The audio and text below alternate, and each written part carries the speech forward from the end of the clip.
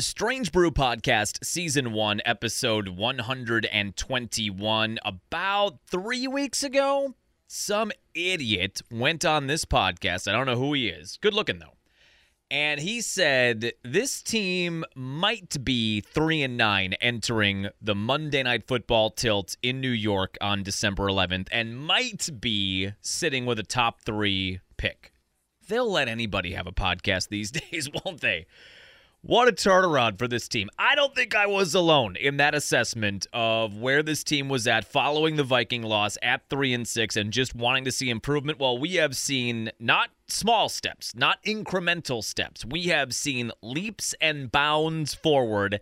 Not only do they not end up 3-9, they win all 3 of those games. Chargers at Detroit, a first-place team on a short week.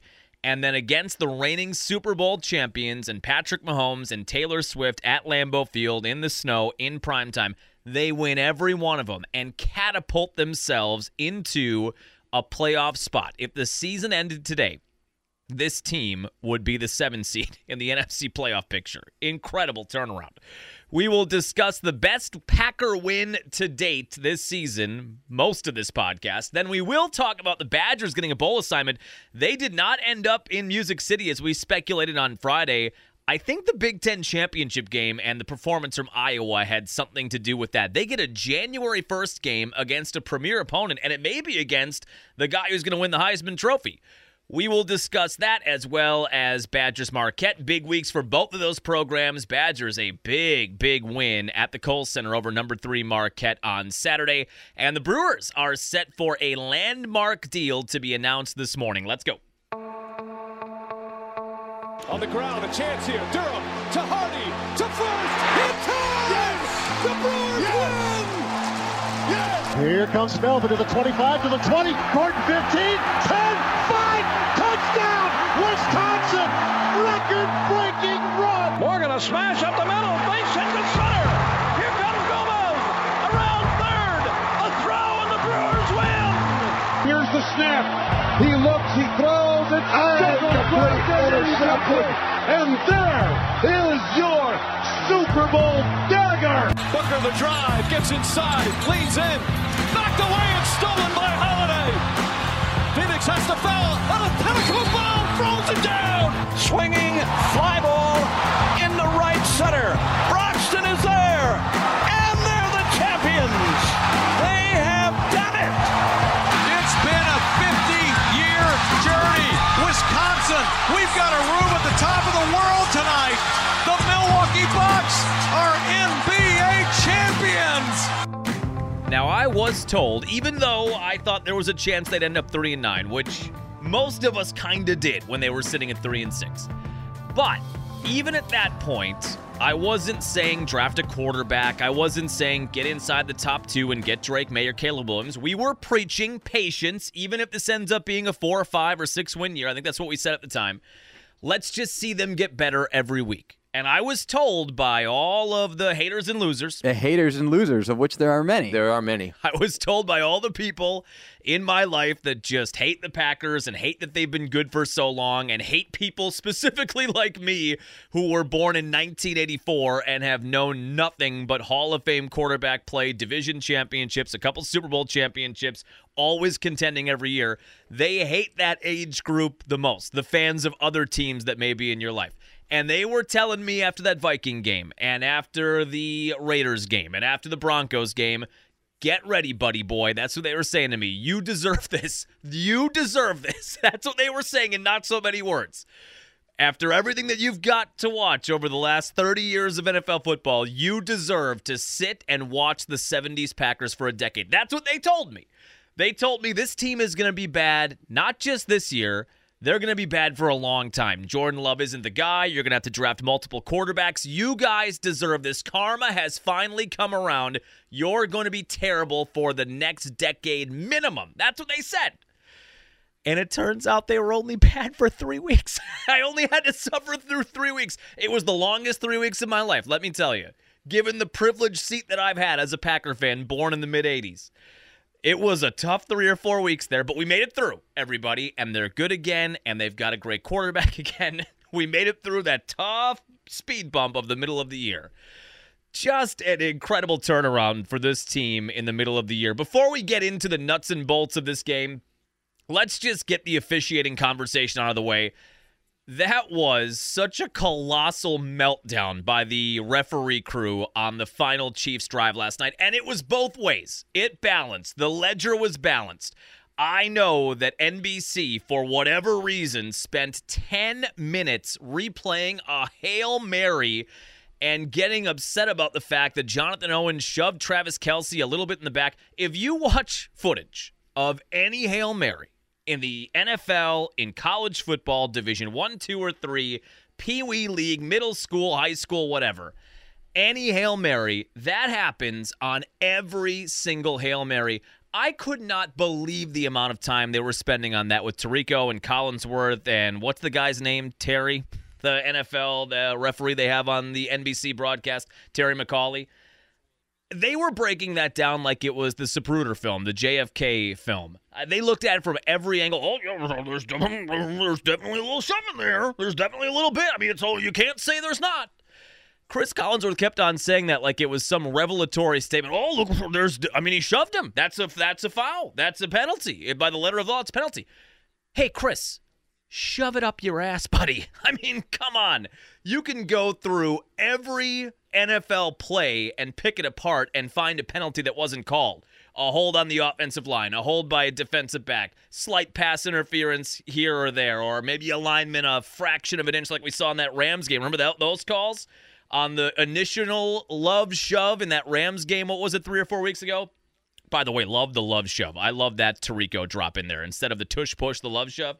And an offensive lineman's a fraction of an inch over the back end of the football. You could go back in every play and find a penalty that wasn't called. I was flabbergasted they were spending that much time on that. Now, if you want to say they missed a call on the Carrington-Valentine pass interference, they absolutely did. They also had a bad call on a roughing the passer penalty, which they never went back and looked at. Well, they did maybe right after it.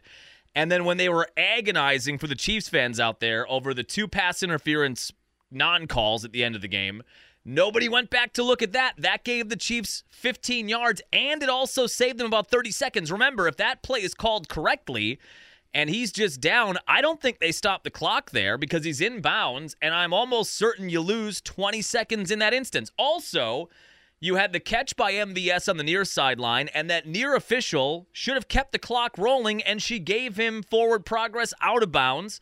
That was a terrible call.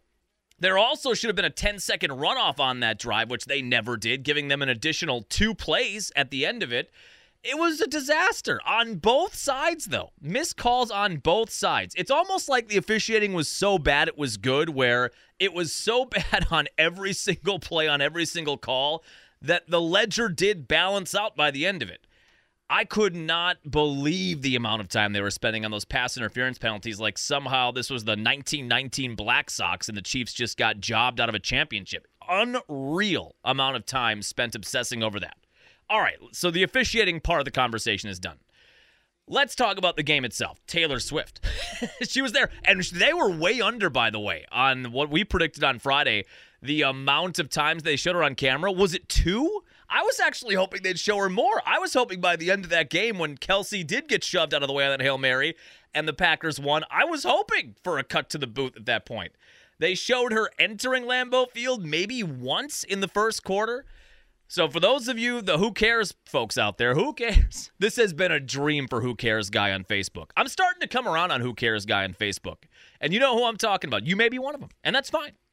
Whenever there's an article like that and you put the nobody cares gif or the Peter Griffin who the hell cares gif, there's always Who Cares Guy or This Is News. That's one we always see too because of our sister station WHBL behind me, news station. This Is News. Anytime they post something on Facebook, oh, must be a slow day. This is news.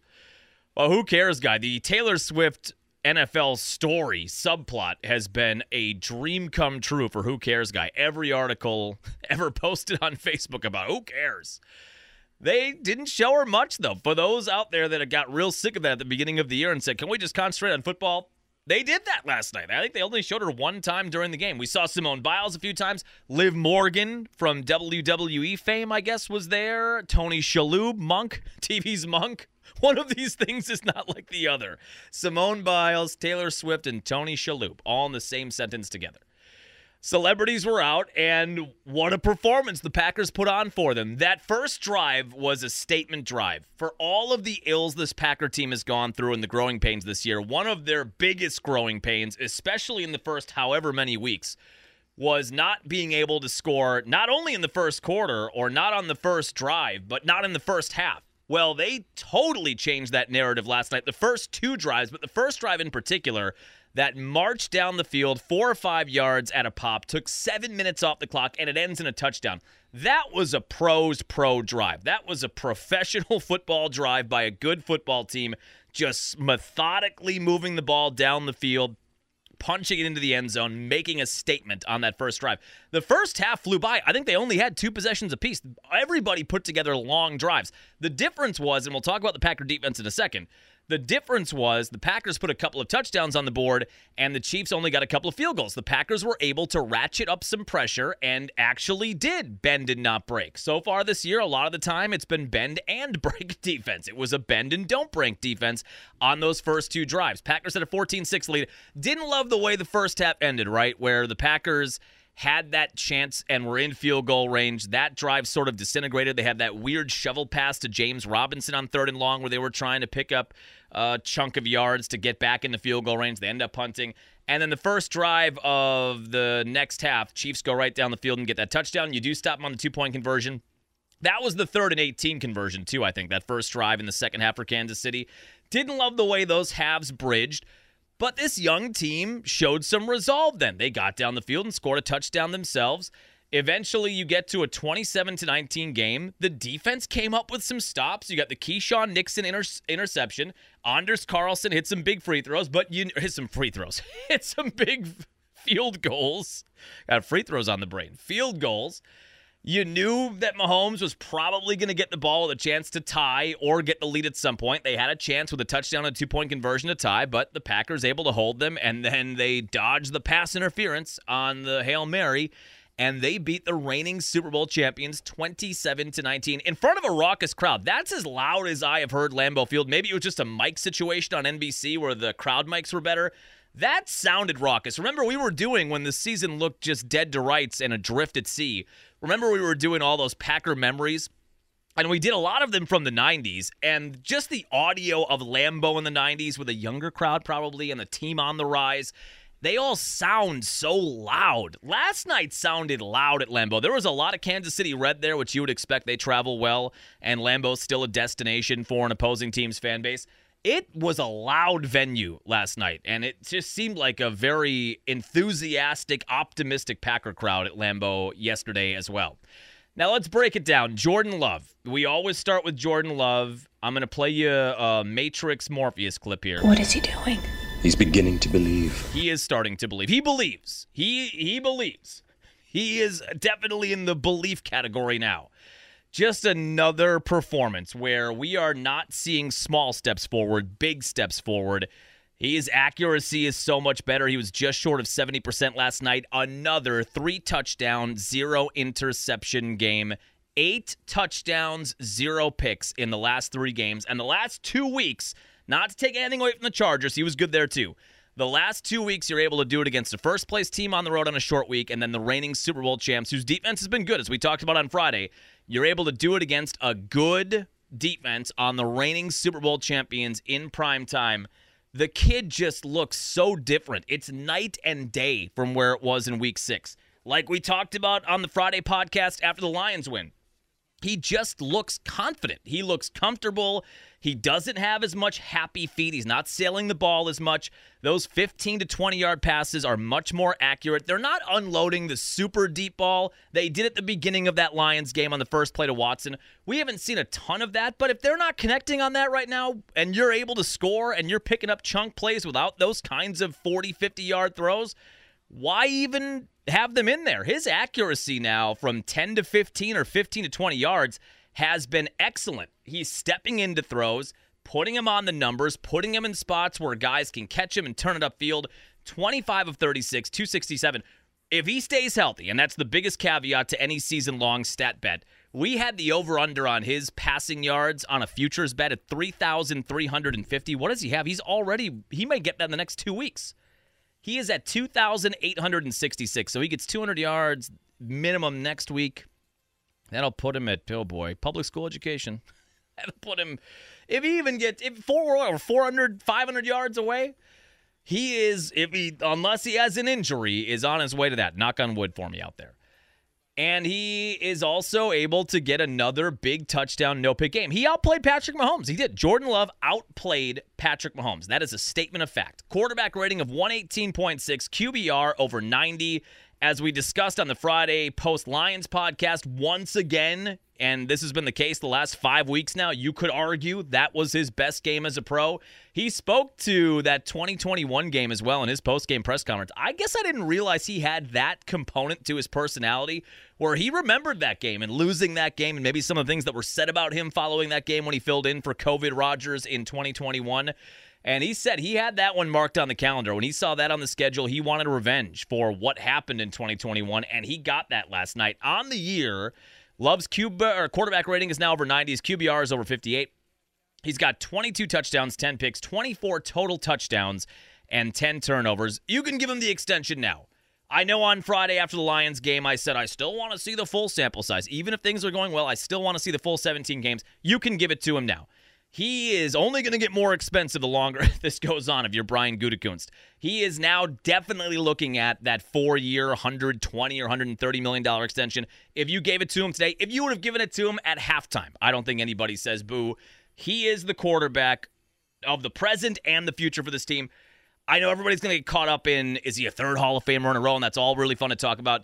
It's going to be years and years and years before we know how the end of his career looks. He certainly looks like he is at minimum going to be an above-average quarterback or a pretty good quarterback, and I feel like that's the floor right now, and his ceiling is much higher.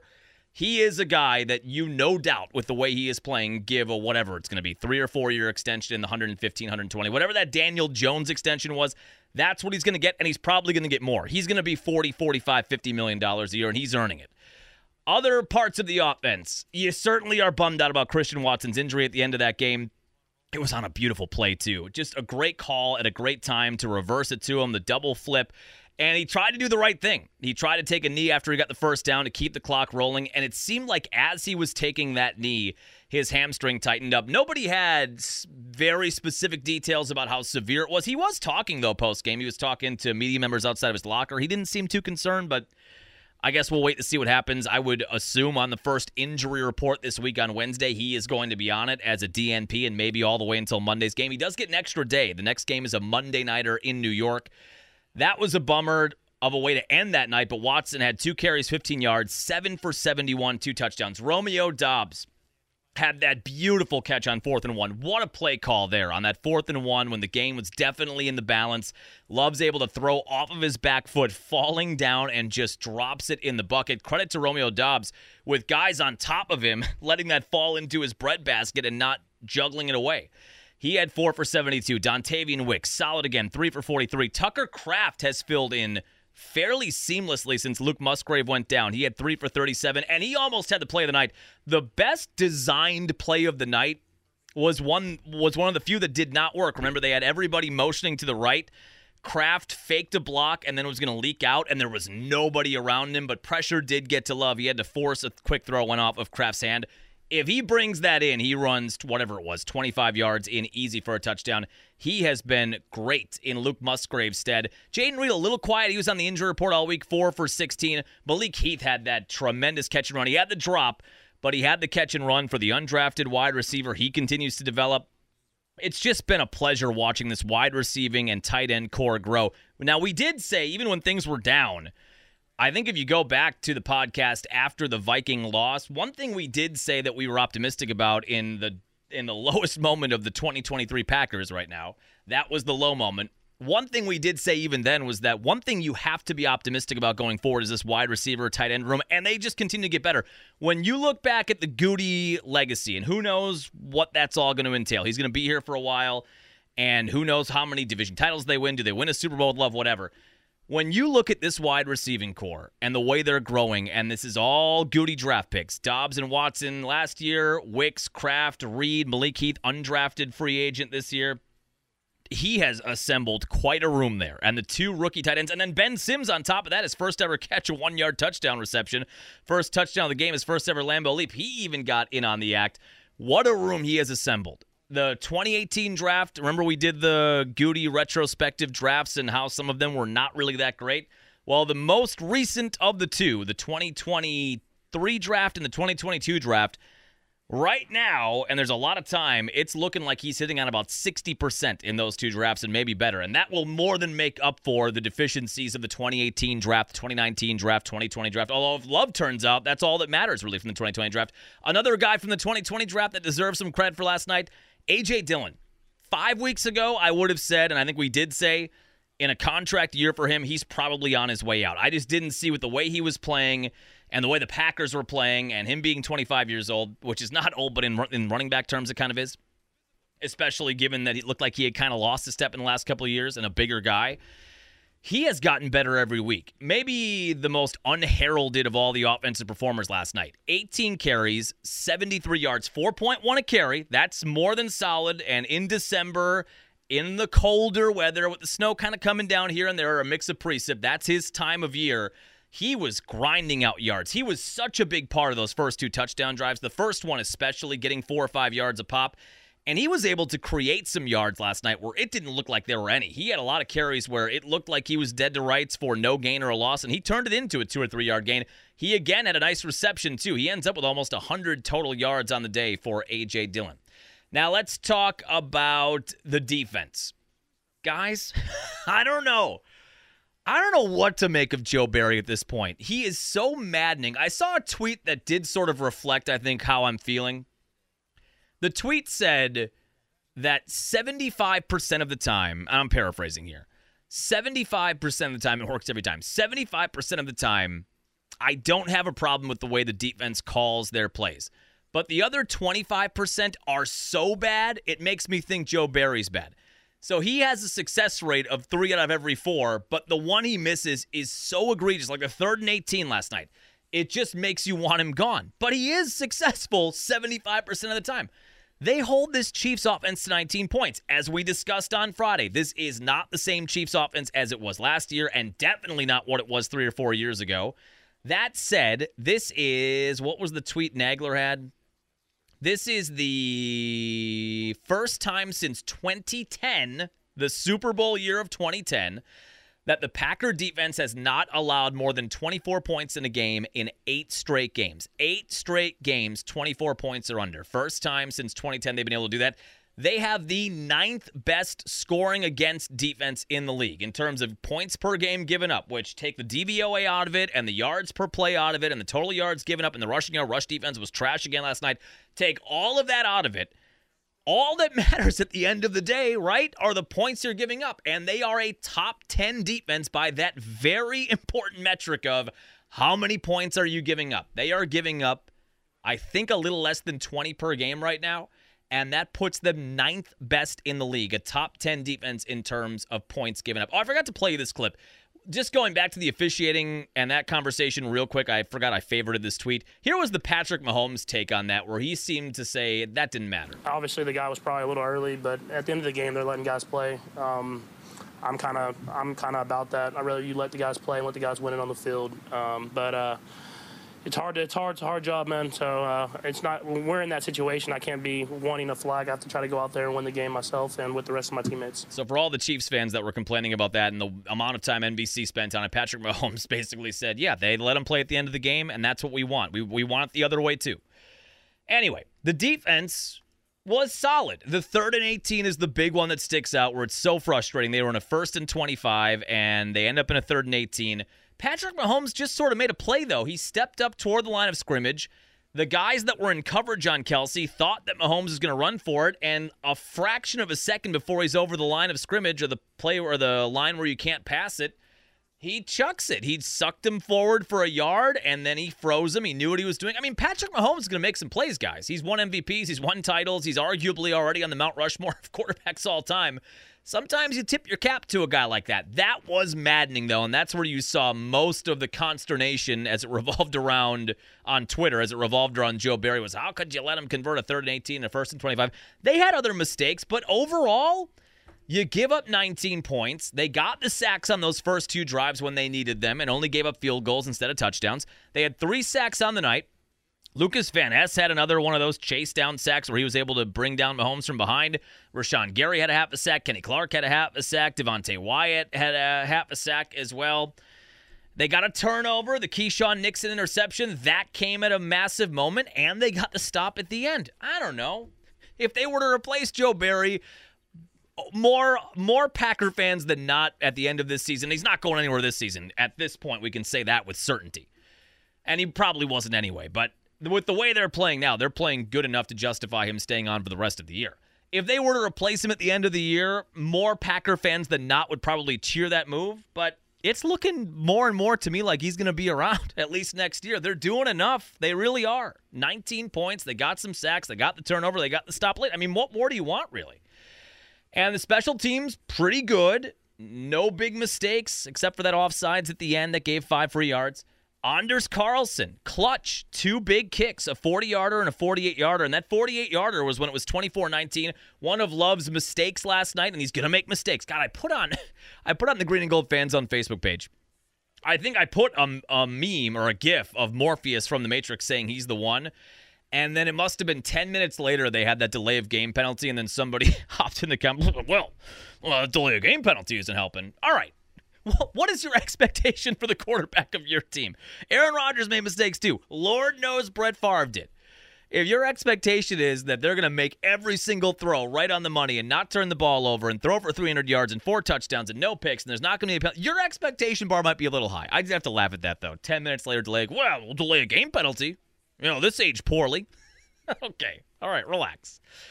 But Anders Carlson, in that moment where they were talking on the broadcast, he was not good in that direction in a 24-19 game where a field goal at least forces Mahomes to need a touchdown and a 2-point conversion just to tie.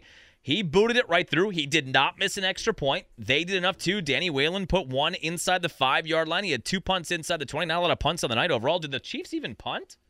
1 punt for the Chiefs, 2 for the Packers, and both were inside the 20. Again, much like the Detroit game, all 3 phases seemed to contribute in that win last night. With the win, the Packers are 6-6. Cue the Jim Fossil. I'm raising the stakes right now. This is a poker game. I'm shoving my chips to the middle of the table. I'm raising the ante. Anybody wants in, get in. Anybody wants out, can get out. Okay? This team is going to the playoffs. If the season ended today, on the graphic they showed at the end of the game last night, they would be the 7 seed. Unbelievable turn from talking about a top 3 pick 3 weeks ago to right now they would be in and taking on the Niners. Yikes, that could be a scary matchup, but whatever.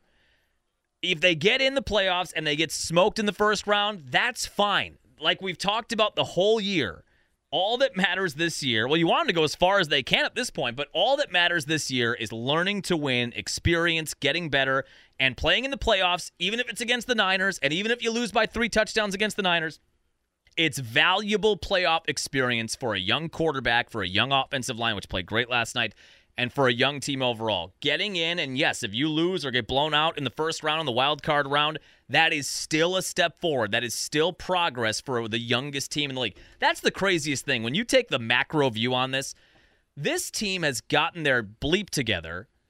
They are 6-6. They play 5 winnable games now, and we'll see how they do in those 5 games. But if they take care of business, they should be in the playoffs. And they're doing all of this with the youngest roster in the league, with an injury list a mile long. Some of their premier players, Bakhtiari played 1 game, hasn't played. Jair Alexander hasn't played. Aaron Jones has barely played this year. Those are 3 of their best players. The youngest roster in the league, a huge list of injuries, a makeshift offensive line, a quarterback in his first year as a starter, and 30% of your salary cap is tied up in Aaron Rodgers, who is not on the team, and David Bakhtiari, who may as well not be on the team right now. That is how much you're handicapped in terms of the amount of players you could add just to pay them because of the salary cap limitations of Rodgers and Bakhtiari's contract. They're doing all of that, all of it. Youngest roster in the league, salary cap disaster, injury disaster, and they're getting it done, man. 6-6, and right now would be a playoff team. We will go through the NFL here. We can just do it right now. But with that win now, the Packers look toward the matchup with the Giants Monday night in New York. That's a 4-8 team. That's a team with a third-string quarterback who is playing better. And that is a team that had a bye week this week. They have extra time and then an extra day because it's a Monday night or two prep for this Packer team.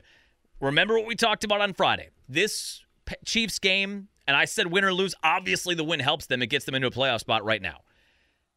I said on Friday, what is going to determine whether or not this team makes the playoffs is how they perform in the 5 games after the Chiefs game, if they can take care of business. A young team that's on the ascent. Now, can you win games you're expected to win and get yourself in the playoffs? I think that's still true. How they perform in these 5 games will determine whether or not they get in.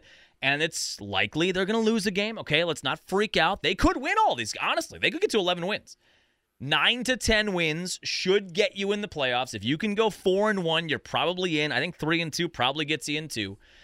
I don't know that we need to raise the expectation bar to saying this team is going to run the table and be 11-6. Could they? Maybe.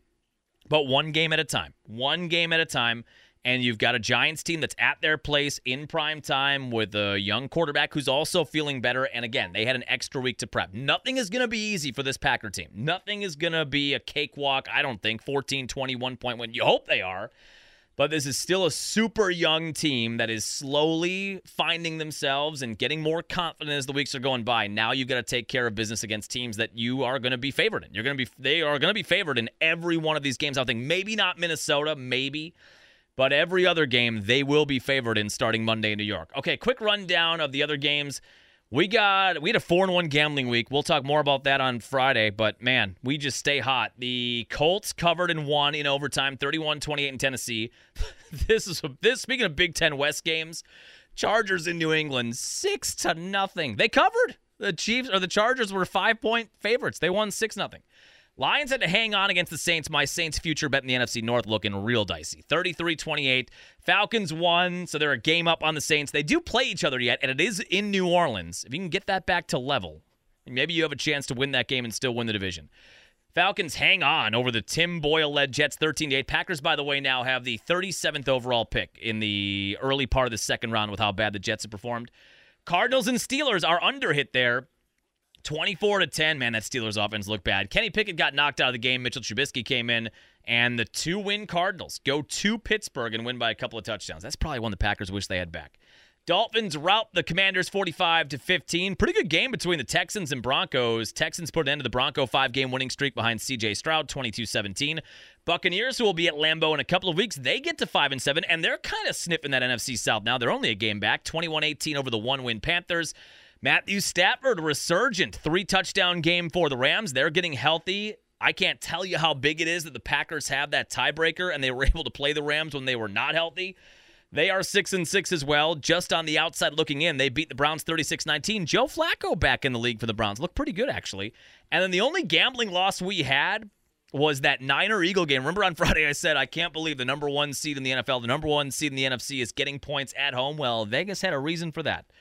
49ers blew their doors off, and the Eagles have some injury issues. I think Hurts got injured in that game too and ended up playing all the way through. 42-19 statement win for the Niners. That's why you'd like to avoid them. If you do get to the playoffs and you're the 7th seed, you'd love to avoid that matchup. Brock Purdy had 4 touchdowns. Debo looks healthy. Niners are 9-3, a game back of the Eagles for the number 1 seed in the NFC. And then what's tonight? It's not a good one, is it? No, it's Bengals in Jacksonville. Jacksonville favored by 10, of course. No Joe Burrow for the Bengals. That is how we wrap up Week 13 with Monday Night Football tonight. All right. Did we hit on everything there, Packers-Chiefs related? I think we did. What a fun night. Let's talk about college football quick. We said on Friday the most chaotic thing that could happen for the college football playoff was for Alabama to beat Georgia and then everybody else to win. Because college football does not want a Final Four without an SEC team. And if Alabama were to win that game, and they did, that throws so many things into flux because Texas also won and Florida State won. So they had the selection show on Sunday morning, and the college football playoff is going to be Michigan, Washington, who got in with the win against Oregon on Friday and covered there for us, plus 10. They won outright. Michigan unbeaten, Washington unbeaten out of the Pac-12. Texas won the Big 12 and had only one loss on the year, and then Alabama with that win. They get in as the 4, and they'll head to the Rose Bowl to take on Michigan. This led to, rightfully so, I think, outrage from Florida State and Florida State fans. Florida State beat Louisville in the ACC title game Saturday night at the same time Michigan was beating Iowa. And that got them to 13-0. The problem Florida State has is that their Heisman candidate, their quarterback, what's his name, Jackson Taylor? Is that right, or am I thinking of a Badger point guard? I can't remember which. But their star quarterback, Jordan Travis, their star quarterback, who was a Heisman candidate, broke his leg 2 weeks ago, is out for the year. And the committee looked at this and said, probably, I'm just hypothesizing here, I am betting the committee looked at this and said, look, Florida State is a premier program. They are only, 9 or 10 years removed from the Jameis Winston national title and another college football playoff appearance in the Winston era. This is a premier program in a premier state in a Power 5 conference, and they are 13-0. But they have a backup quarterback at best, and on Saturday they had a third-string quarterback. Their defense is so good. The best 4 teams, though, or the most entertaining matchups, probably involve the winner of the SEC, in this case Alabama, getting in over them. Now, if you were the fan of a team, let's just say the Badgers were sitting at 13-0 in a hypothetical world. The Badgers are sitting at 13-0 and they don't get in the Final Four. I can't even tell you the level of blind rage that I would be at. But I'm going to say what I think they probably thought. They got it right for the most talented teams that remain and the most entertaining teams that remain. Florida State did get screwed. Both things can be true. I know a lot of people in radio like to say, especially sports radio, 2 things can be true. In this case, I do believe that is accurate. They got the best matchups because Michigan-Alabama is going to be a better game than Michigan-Florida State would have been. That's just my opinion. I mean, I don't know why any Florida State fan would listen to this podcast, but if you stumble into it, if you're just hate searching out podcasts because you're angry still and you have the right to be, Florida State may say, well, wait a minute here. Our defense is still elite and we can hang and all that stuff. Just from a marketing perspective and from the on-paper perspective, Michigan versus Alabama is probably going to be the more entertaining game than Michigan versus a Florida State team on their second or third string quarterback. That's true. What is also true is Florida State got screwed. Both of those things are true. It ends up being Michigan versus Alabama. They'll go to the Rose Bowl. And then what's the other one? The Sugar Bowl? It'll be Washington and Texas going there. And then in the consolation round, the Orange Bowl, it's going to be a good one. It's going to be Georgia, and it's going to be unbeaten Florida State. And Georgia, even though their schedule was weak, you could almost make a case for them, too. They hadn't lost a game in 2 seasons. The 2-time defending champions, the 2-time defending national champions who had not lost a game in 2 years, lose their final game of the year to Alabama in the SEC championship game, and they are out. It is poetic that this is the most controversy we probably had since the college football playoff was instituted, the most conversation, and the biggest screw job of an unbeaten Power 5 conference team, premier team. It is poetic that the year before the playoffs expanded 12 teams, that this is the year that we have the most controversy because we won't have to deal with this next year. Somebody put out whatever the hypothetical 12 team would be this year, and it's beautiful. And we're all going to be jacked up for that. It's tough. If you're a Florida State fan, I don't know how you digest it. It's a bitter, bitter pill to swallow if you're a Seminole fan. But I do think they got the 4 best teams in and what will end up being the 2 best matchups. That got set on Sunday. Badgers then found out their bowl assignment. This was a stunner to me. We were speculating or thinking about maybe the Music City Bowl in Nashville, which would have been great. That would have been December 30th, the Saturday night premier party town in Nashville. They end up getting a January 1st bowl. They are going to the ReliaQuest, a.k.a. the former Outback Bowl. They're going to be in Tampa. And not only do they get a January 1 bowl, they take on but you would say, what, in the last 20 years, a blue blood school, 13th ranked LSU? Now, who is going to play in this game? Who knows? If both of the teams that are fully healthy that played this year play each other, LSU is probably going to win this game by 2 or 3 touchdowns. Braylon Allen is not going to play, it doesn't sound like. And then the biggest question for LSU will be their quarterback, Jaden Daniel. Is he going to win the Heisman, which he is right now either the betting favorite or the second? I'm just getting to the spread page here. Jaden Daniels. Yeah, he is either the odds-on favorite or the second highest favorite to win the Heisman. He probably goes to the NFL. Is he going to play in this game? That's a huge X factor as well. Badgers, though, do get the January 1st bowl designation. Now, let me tell you this. We thought during the end of this year, even after the win against Nebraska in the Freedom Trophy, and even after getting the axe back and talking about that on whatever day, and now that we also said, okay, then now if they win a bowl game, then you get 3 straight wins to end the year, you get 2 trophy games, you get a bowl game, and even though the year is a letdown, you enter the year with some momentum. Well, if you win the Freedom Trophy and the Axe, which they have, and then you beat the 13th ranked team in the country, and you maybe beat the Heisman Trophy winner, that's some added momentum. That's not like winning the Music City Bowl or winning the Guaranteed Rate Bowl or the Duke's Mayo Bowl. If you win this, if you win a January 1 bowl against the 13th ranked in the team in the country, and they actually do play Jaden Daniels, and he is coming off of a Heisman win, then you have some added dust there. You get a little bit of added pixie dust to the end of this end of the year run. If you're getting 2 trophies and then you beat 13th ranked LSU, that's a lot of momentum heading into the offseason after what has been a letdown of a year. That came out yesterday. What else do we want to go over? I mean, the Bucs, we don't have to spend too much time on this. They beat the Hawks on Saturday. Solid game from Bobby off the bench. Campaign had 18. He had his best game as a Buck off the bench. Lillard and Giannis led the way. Giannis just continues to hit an absurd rate field goal percentage-wise. 10 of 14 on Saturday. He is shooting almost 61% from the field for the year. His career best, I think, is 55, which is still really good, which is outstanding. He's over 60%.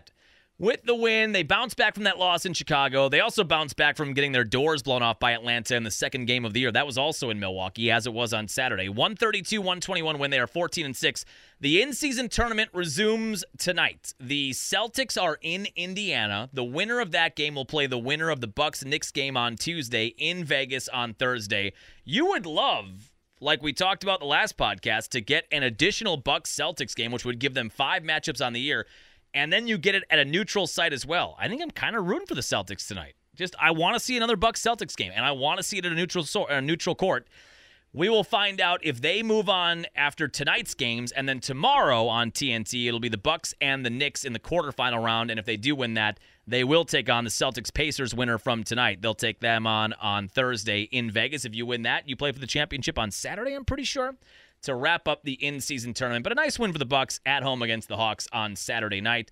And then we will wrap on the Milwaukee Brewers. Today we get it. It may be happening right now as we're recording this. I would guess we're getting close to 10 o'clock here. Let me just check on McCalvy's Twitter and see if they're doing anything. The Jackson Chourio deal is set to go. He has, DK entered the transfer portal.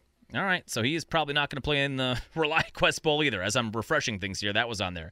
Chimere DK into the transfer portal for the Badgers. That's kind of a loss, sort of a down year for him as well this year. It's been a weird year for all of the returning players, I think.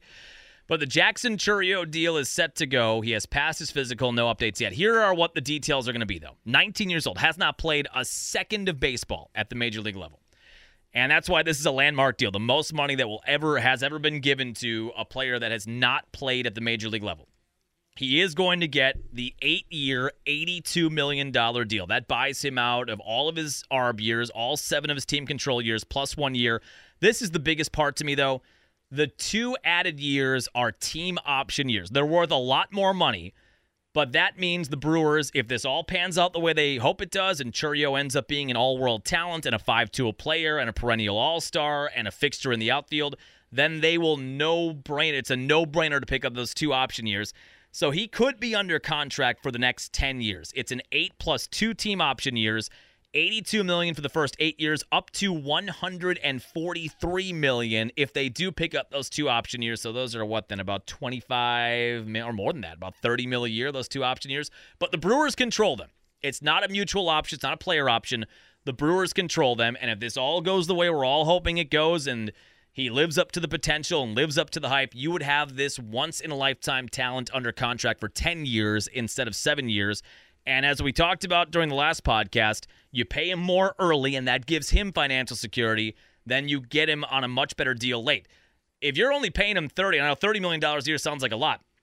Think about when would that kick in? 8 years from now would be 2031. $30 million a year might be peanuts in 2031. If this is a guy that's an all-star, he's a 5-tool player, he's a gold glover in center field, hitting 25, 30 home runs, knocking in 100 runs, and batting 275 or 300 or whatever he ends up doing, that will be a value in 2031. Hard to think about that that's going to be 2031. Another bit of Brewer news is that it does sound like old friend Wade Miley is going to be back, and it's going to be on a 1-year deal. He'll be 36 years old, I'm pretty sure. Health is always an issue for Miley. It doesn't seem like he makes his full 30 or 32 starts a whole lot, but he is coming off of a year that saw him make 23 starts. Yeah, the last year he made 30 starts was in Houston in 2019, the year after his time in Milwaukee. He made 33 starts that year.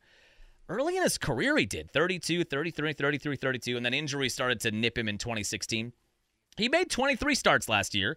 He went 9-4. Had a 3.14 ERA, more than solid, and a 2.5 WAR. This is a smart move. I don't know what it's going to cost them, $10 million probably. Now, my question is, winter meetings start this week, and my feeling has been with the way things have gone, with the Woodruff injury and releasing him and Counsell leaving, and you're looking maybe toward a newer generation now with the Chourio deal, my feeling has always been 85-90% that they are going to trade Burns entering the last year of his team control, and they're going to trade Adames entering the last year of his team control, get as much back as you can, and then kind of build with an eye on 2025 or 2026 with Chourio as the center of your team and Frelick and Garrett Mitchell and those kind of guys and whatever you've got coming up pitching-wise, Robert Gosser, Mizorowski, guys like that. I'm starting to feel like maybe they are just going to see what happens in the first half of this year. The value on a guy like Burns or Adames is not going to be higher than it will be at the winter meetings, I wouldn't think, this year. Maybe you end up in a situation where a contending team at the trade deadline this upcoming season has something happen where they're in desperate need of a shortstop, or they have one of their star pitchers goes down, and if they want to stay in championship contention, they need to overpay for a guy like Burns. You could end up in a circumstance like that where you could get as much or maybe more at the deadline. I am not hearing a lot of trade rumblings. Now, they could do it in 20 minutes. I'm not hearing a lot of rumors revolving around Burns or Adames. And now that you bring Miley back and you make this Chourio deal, I'm starting to wonder if this team is just going to feel out the beginning of this year. And if they start out hot, all right, maybe we hang on to these guys and we see what happens. And if it doesn't start out hot or they're hovering around 500 and it doesn't seem like they're going to be a title contending team or a division title contending team or a playoff contending team, maybe at the deadline then you swing Burns and Adames. I still feel like they trade those two guys before spring training, and the most likely place for that to occur would be the winter meetings, which are going on as we speak. That's still my feeling, but I would have said I'm 90% certain that would happen, 10% not certain. Now I'm more 75-25 or maybe 70-30. 30% chance they may just hang on to Burns and Adames and see how things go for the first half of the year. If they don't go well, then you trade them at the deadline and you maybe get, unless you end up with a team in a bad circumstance like we talked about, maybe you get 60 cents on the dollar or 75 cents on the dollar. I don't know. Starting to feel like that's more and more in play, though, of just hanging on to Burns and Adames and seeing what happens here. Landmark deal, though, for the number 2 prospect in baseball. Press conference coming today at AmFam Field. All right, we'll get back after it on Friday. We will set things up for the NFL weekend. I guess we'll probably spend more time previewing Packers and Giants on next Monday's podcast, Monday Night Football in New York. We will talk about whatever happens this week for the Brewers at the winter meetings. We will maybe be coming off of an in-season tournament semifinal win against the Celtics on Thursday by Friday's podcast. We'll see. We'll break all that down, too, on Friday. Have a happy, safe work week. We'll chat with you then.